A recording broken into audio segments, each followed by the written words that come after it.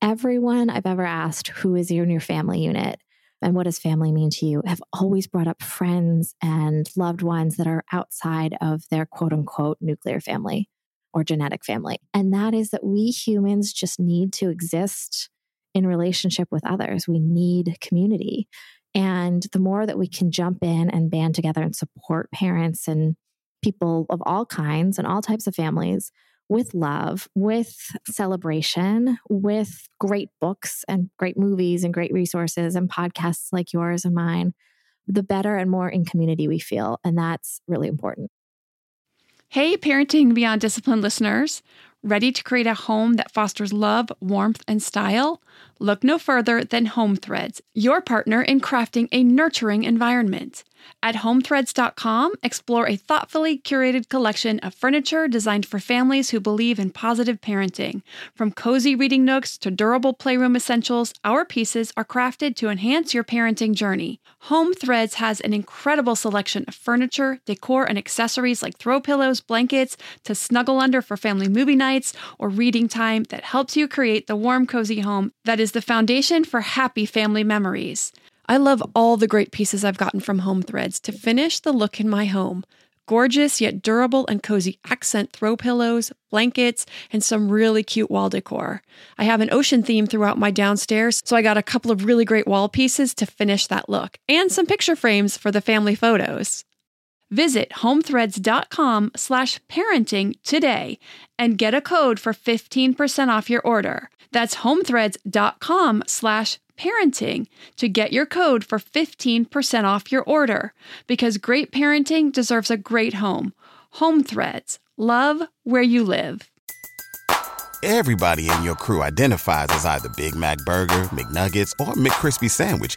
But you're the Filet-O-Fish Sandwich all day.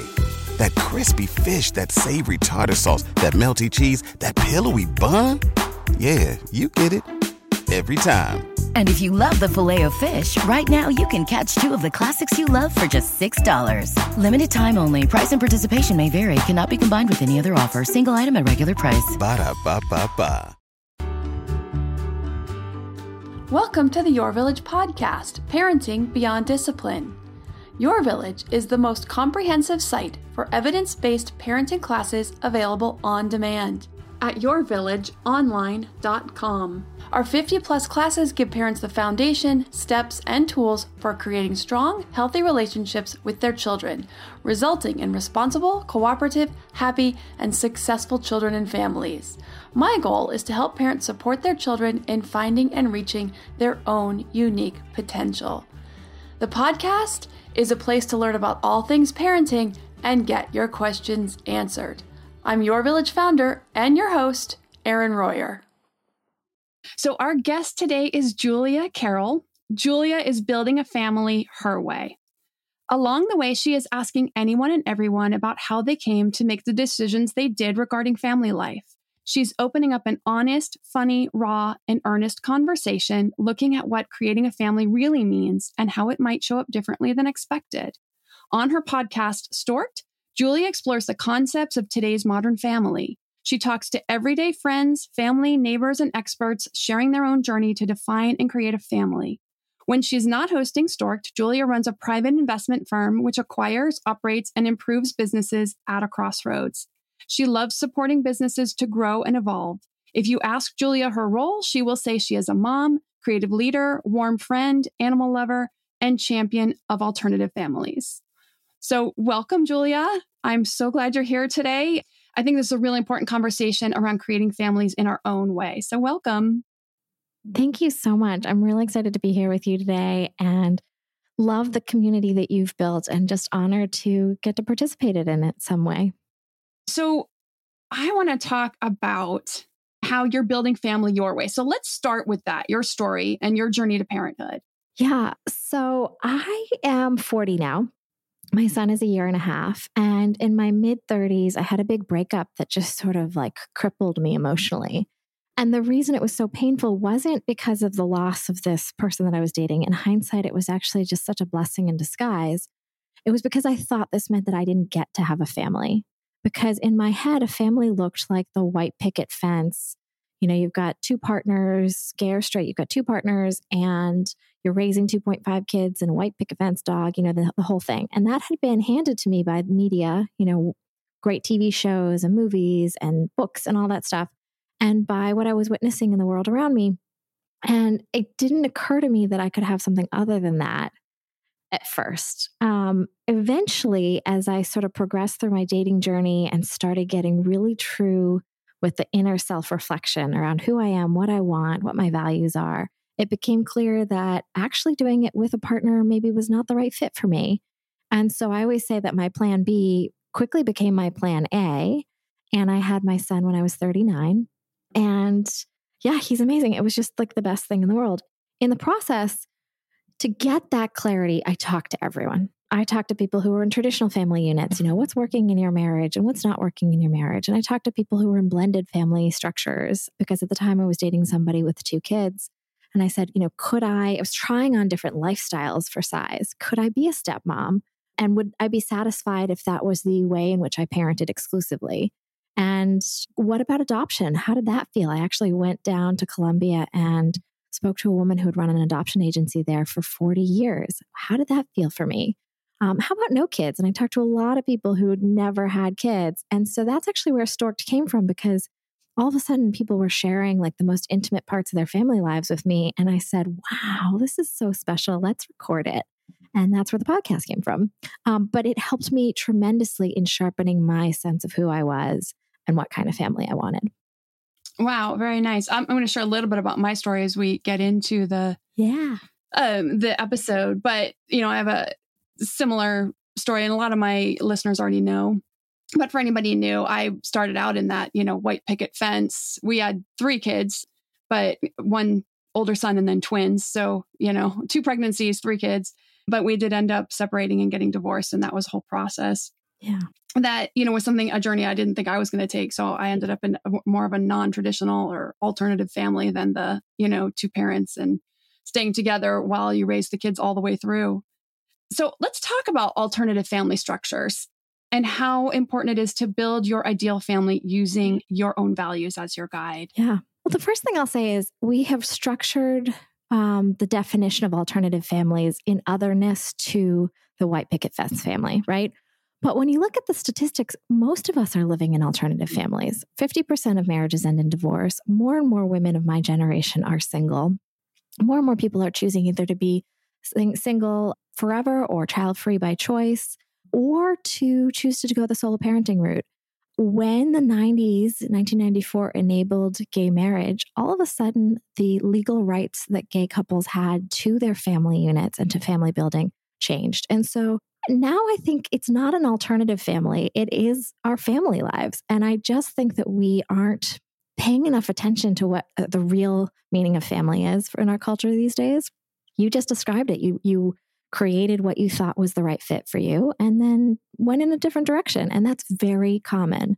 So I think it's really important that we celebrate and talk about all families and all family structures and all family units. And I think we give permission to one another to have whatever family works for us. And that may mean exiting a marriage that no longer serves you.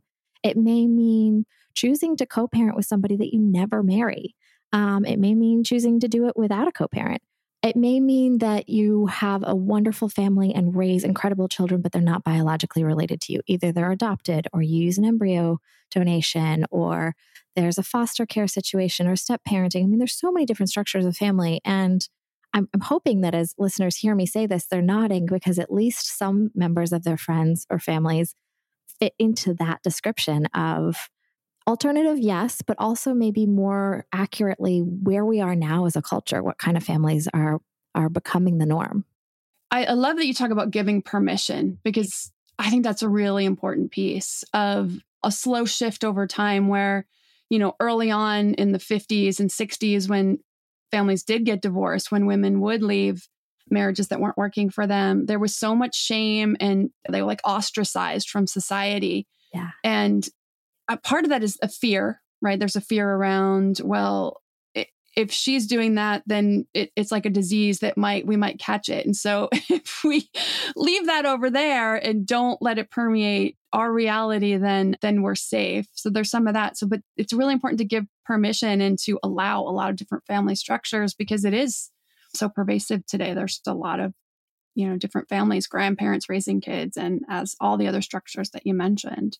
Yeah, I'm really glad you highlight that, the 1950s ideal. Remember that the single mom concept, the narrative around being a single mom was really negative too for a while. It was welfare moms draining the system and destroying, the values that we Americans hold dear. And if you were a single parent in some way, you were not giving your kid enough. You were not enough.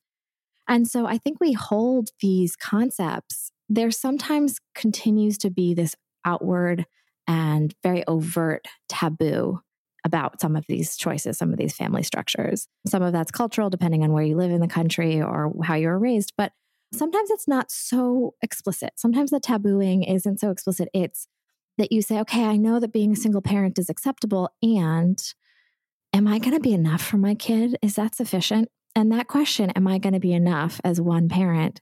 It doesn't come from what a child actually needs. They need consistent love and care. And this is your expertise. Kids need presence, consistency, stability, lovingness, that can come from one people or it can come from many people. That can come from two parents or maybe not. And so the question, am I enough, comes from our cultural norms and what was traditionally considered taboo.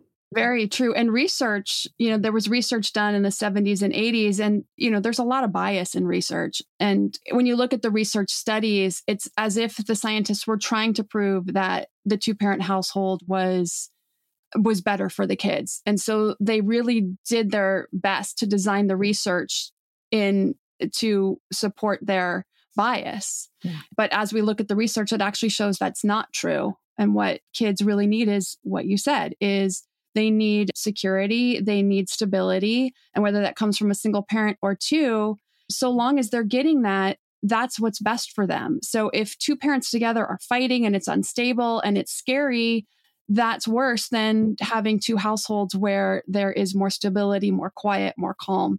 That is actually what's better for the kids. Absolutely. Absolutely. And one of the themes that all of my guests share, a lot of my guests on Storked have long fertility journeys. They're battling infertility. Sometimes it's female factor infertility. Sometimes it's male factor infertility. Sometimes it's unexplained infertility. Some of my guests are choosing not to have kids. Some of our guests are choosing to be solo parents. Some are choosing adoption. There's a theme that runs through many of the episodes, not all. And that is that there's sometimes a little bit of shame around an alternative family structure. And it's not that somebody's saying, I'm ashamed of my family and I don't love the way my family structure is comprised. It's more like other people sometimes project negative energy in the way in which I've chosen to live my family life. For instance, I know a lot of people who have a lot of guilt around their divorce. They feel bad that they're not living in the two-party household that they were taught is the right thing for their kids. But just as you said, if you're fighting and miserable with your co-parent. I went through that. Yeah. How was that for you? Yeah. I went through the guilt stage. We didn't have fighting. I felt like I was putting my needs above my kids. I was putting my happiness above my kids. I felt like they would be happier in a two-parent household. I felt like they would be happier to have both parents cohabitating.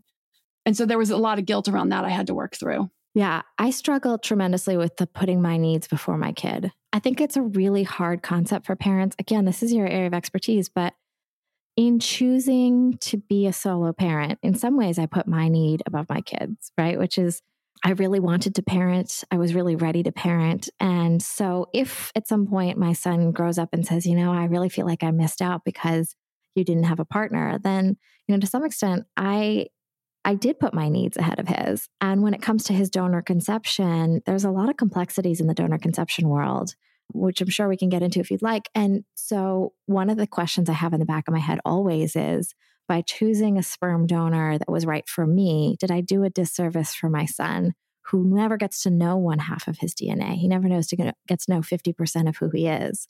So this push-pull between what is right for a parent and what is right for a kid, it gets really sticky in all parenting relationships, but particularly in some of these alternative family structures. It definitely does. And that's something we're constantly trying to balance. I'm going to say, just from my end, having a parent who loves and wants to be a parent in the worst way is the best parent that a child can have. So, which is head and shoulders above a family who has two parents, but they're just, kind of lukewarm, or, I just think a child can't ask for more than that. Yeah, I always ask that question whenever I talk to anyone who's a parenting expert. I always ask, is my parenting style going to be different, or is the support he receives going to be different as a result of the way in which I came about becoming a parent? And again, I think that question is always driven by guilt. Am I not doing enough? Am I failing in some way?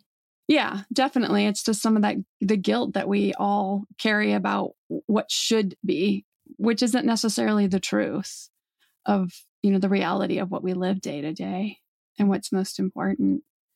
One of my values, the reasons that I felt finally like I was putting my kids' needs above mine, is that it was really important to me. I didn't want my kids to see my marriage as the example of what marriage is. Yeah. And that is that we were very friendly. We got along. We didn't fight. We didn't have any discord, but it was very platonic. And we were like friends and business partners. We ran a tight ship. We picked up where each other left off. We were great partners, but we weren't romantic, passionate, interested in each other. There just was not that interest in the other person's growth and goals. And I couldn't let my kids think that this is what marriage is, because I knew they would grow up and repeat it. And then have to go through exactly what I went through, is I'm not really happy, or this isn't really fulfilling to me, but this is what marriage is because this is what my parents showed me. And so in the end, I felt like I actually was doing them a disservice by staying. And that was the value that I had to put forward when I made that decision. Yeah, that is such a powerful story. And thank you for sharing. I totally resonate with that. And I resonate with it on two fronts. I mentioned that I was dating somebody at one point who had 2 kids and was going through a divorce. And I witnessed this with him, where over the years, he and his ex-wife became really well-connected and well-bonded co-parents, because that was the part of their relationship that just thrived. And they worked really hard at it. They really made it their value. And their goal was to be a united front and be a supportive co-parenting team. And I admire that quite a bit. It was interesting to date because, even though my intellectual brain was saying, oh my gosh, you guys are really working hard on behalf of your kids, and that is a value that I believe in so wholeheartedly, it makes me adore you more. There's also the heart-centered part that was a little jealous, oh, but she's getting attention and time and whatever from you, which she deserved, right? They were married for a long time and they were co-parents. It can be hard to be the third party in that kind of co-parenting relationship when you're dating somebody who's thriving in their co-parenting. That's probably not something I should admit out loud, and yet it's so admirable. And I think I agree with you that I think the kids that we are raising in these alternative families are seeing us self-actualized. I think they're seeing us thrive and be the best version of ourselves. Single parenting was not something that happened to me. It wasn't that I was partnered and that person left or passed away or something else. And that happens, and we should support and love those families too. But in my case, it was something I chose. And I'm hoping that my kid sees that and says, okay, I can make big, bold choices according to what's best for me. And that maybe he'll choose to do that in his career or in the kind of education that he pursues, or the way in which he chooses to make his mark on society. Armoire makes getting dressed easy. With a clothing rental membership from Armoire, build the perfect wardrobe with brands that are high quality, unique, and recommended just for you. All you have to do is take a 5-minute style quiz and select items from your dynamic, personalized closet. The styles show up at your door in as little as 2 days. Then when you're ready for new clothes, just swap them out for more new-to-you styles. My favorite thing about Armoire is all the different style and occasion options, from casual to athleisure to night out, work formal, work casual, a total of 8 different occasions, 3 weather options, and 11 categories including accessories, outerwear, and blazers, just to name a few. With Armoire, you can always have something new to wear without the hassle and closet clutter. You know the feeling. You open your closet, it's full, but you have quite literally nothing to wear. You're bored with everything in there. Enter Armoire. Armoire allows you to rent high-quality designer clothes for every occasion. Whether you're planning your outfit for date night, packing for a conference, or in need of a gown for a black tie event, you will be the best-dressed person in the room. Right now, my listeners can give Armoire a try and get up to 50% off the first month. That's up to $125 off. Just visit armoire.style/parenting. That's armoire.style. ARMOIRE.style/parenting to get up to 50% off your first month and never worry about what to wear again. Try Armoire today. To me, there is nothing more important than my family's health and well-being. We all know the quality of the air in our home is important. But did you know indoor air quality can be up to 100 times dirtier than outdoor air? I've got to tell you about Puro Air. In 30 minutes, this device will remove allergens, dust, smoke, dander, and gases from the room. Puro Air uses a stronger filter called a HEPA 14 that filters pollutants at a microscopic level and is backed by scientists from Harvard and MIT. In laboratory studies, users saw noticeably cleaner air in just 30 minutes. When it comes to babies and children, there's nothing worse than dealing with a cranky baby or child who can't sleep because of congestion. Air purifiers can help reduce congestion and improve immune system function to fight those winter colds and flus. I use my Puro Air purifiers to clean the air in my home, especially in our bedrooms while we sleep. It has a quiet, relaxing hum and cleans the air from pet dander, allergens, viruses, dust, mold, odors, and contaminants. It has 4 levels: low, medium, high, and sleep, and 4 different timer options, so you can customize it to your home and your needs. Check out Puro Air at getpuroair.com. That's GETPUROAIR.com. Puro Air is the only air filter that uses a HEPA 14 filter. That's getpuroair.com. My son wants to be a pro tennis player. And so, that's a very difficult path. He's told he started really late, started playing at 12 and got serious at 13. So we've been told, not by his coach, but by other people in the community, like, he's never going to be more than a recreational player. But I was just like, he has this passion and I have to support it. And so, I don't know if my decision to be bold with my decision about how to run our family, affected that. I'm sure the way that I've raised him just in general has definitely had an effect on him feeling empowered to just follow his passion. And so you could be very right on with that. Yeah. How could that not have affected him? I mean, you've chosen to live a life that is heart-centered, where you're doing the deep introspection. And by the way, I think it's really hard to raise boys these days. I think we don't have a lot of models for how to raise boys into men in a way where they can have high EQ and high introspection.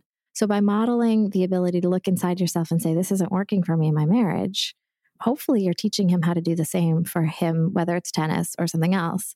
And I'm hoping that my son learns the same, that my mom looked inside her heart, figured out what her values were, and pursued a life according to those values. And so maybe that'll make him a more emotionally attuned human.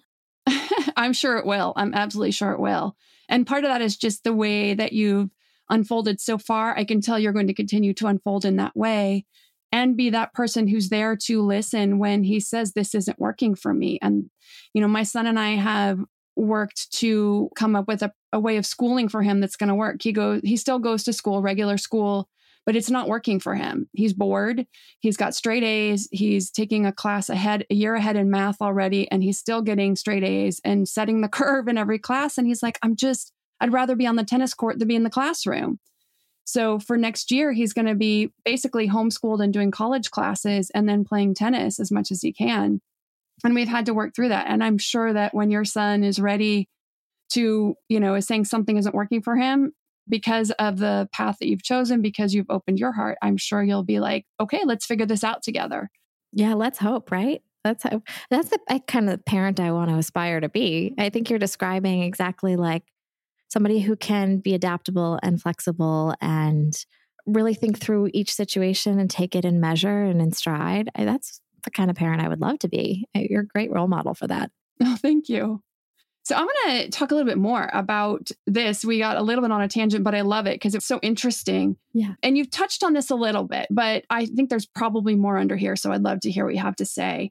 And that is the families that you've talked to, because you've talked to so many different types of families who've made different decisions. So if you could share with us what you've learned about alternative families, like some of the common themes and trends, and or if there's something in particular with a story or two that's really stood out for you.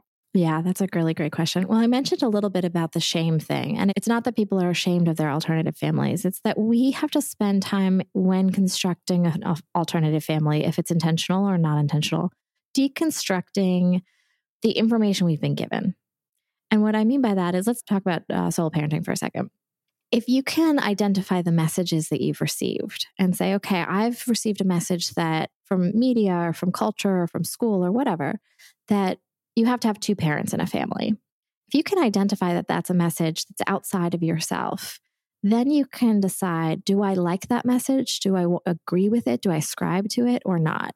And so in my case, I identified that and said, yeah, no, it doesn't work for me. But it's very common. And I know a lot of people who have considered the solo parent route and who have said, you know what, it is important to me. I want a partner who can support me and allow me to be the best partner possible by enabling me to take rest and helping me with big major decisions and just being my co-parent in this.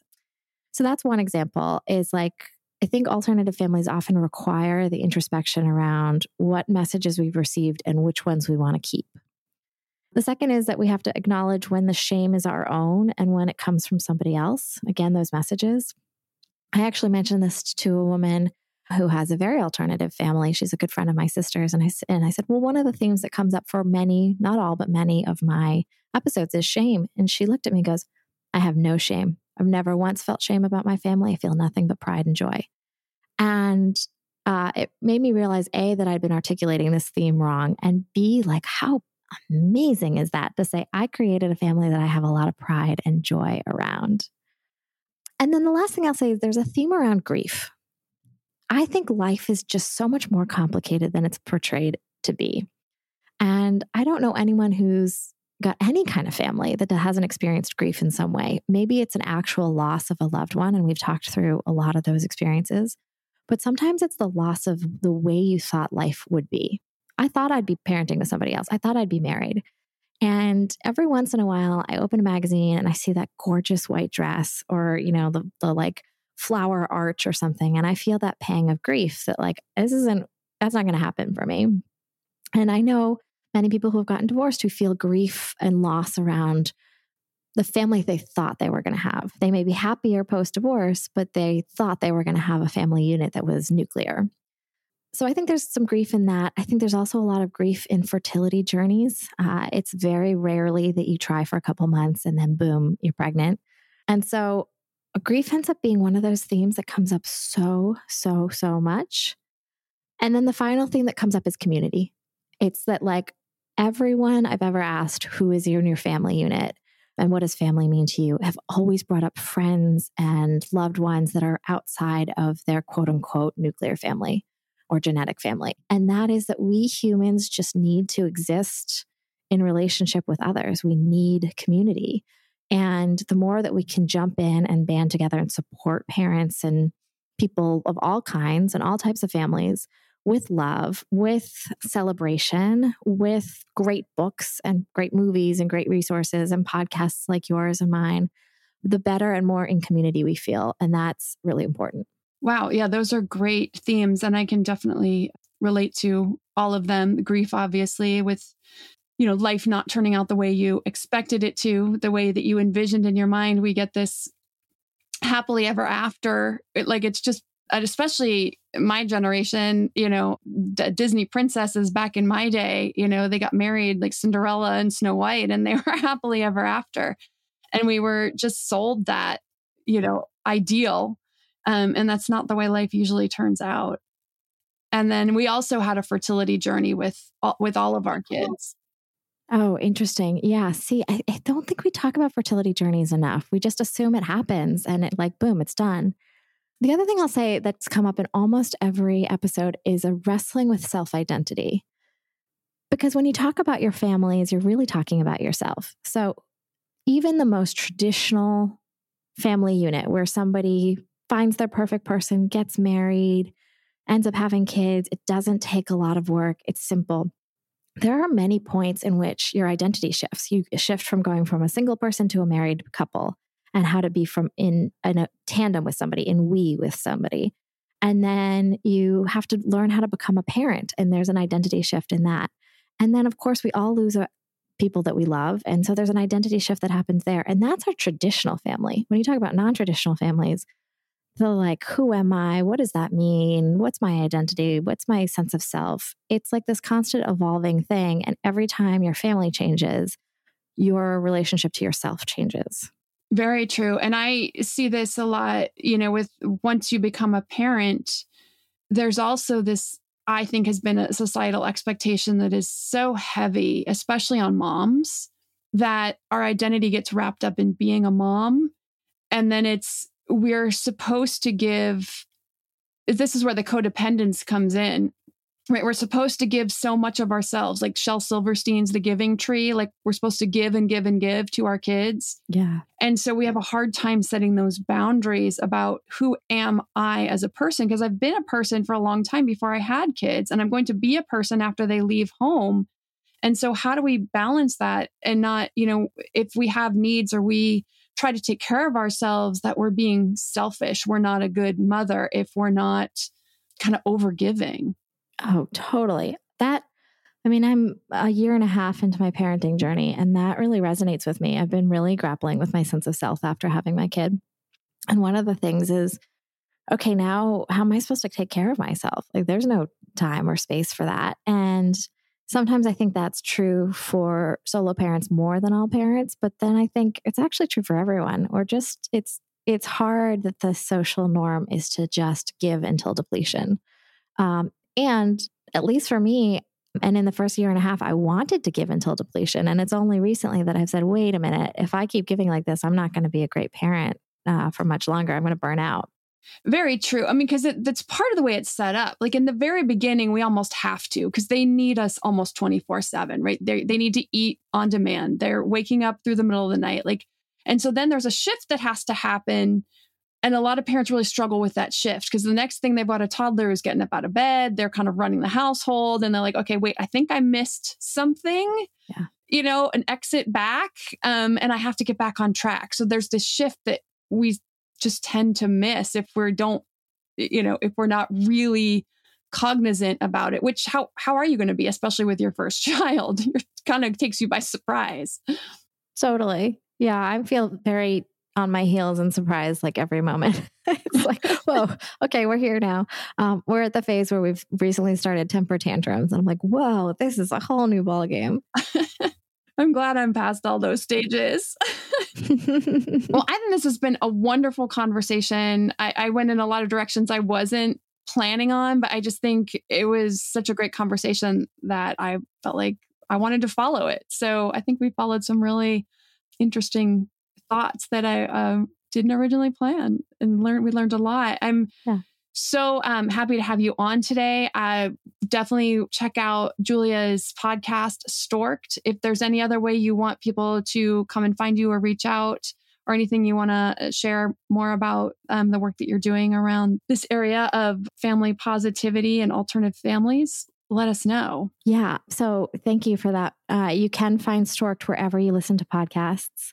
We're also on Instagram, Storked_podcast. We're on Facebook, and I have a weekly newsletter and really would love people to sign up for that too, please. And where do they get that? Oh, I'm sorry. You can go, if you go onto the Storked website, storkedpodcast.com, you can find the sign up for the newsletter and all sorts of great resources. I've got some really amazing corporate partners that will have discounts if you're looking for discounts. And there's a couple of free downloads that you can get with some resources and educational tools that I've done in tandem with some of my guests. And so there's a lot of information on that website. Oh, awesome. That's wonderful. Well, thank you for that. Yeah. And thank you for coming on today. Well, thank you so much for having me. It's such a pleasure.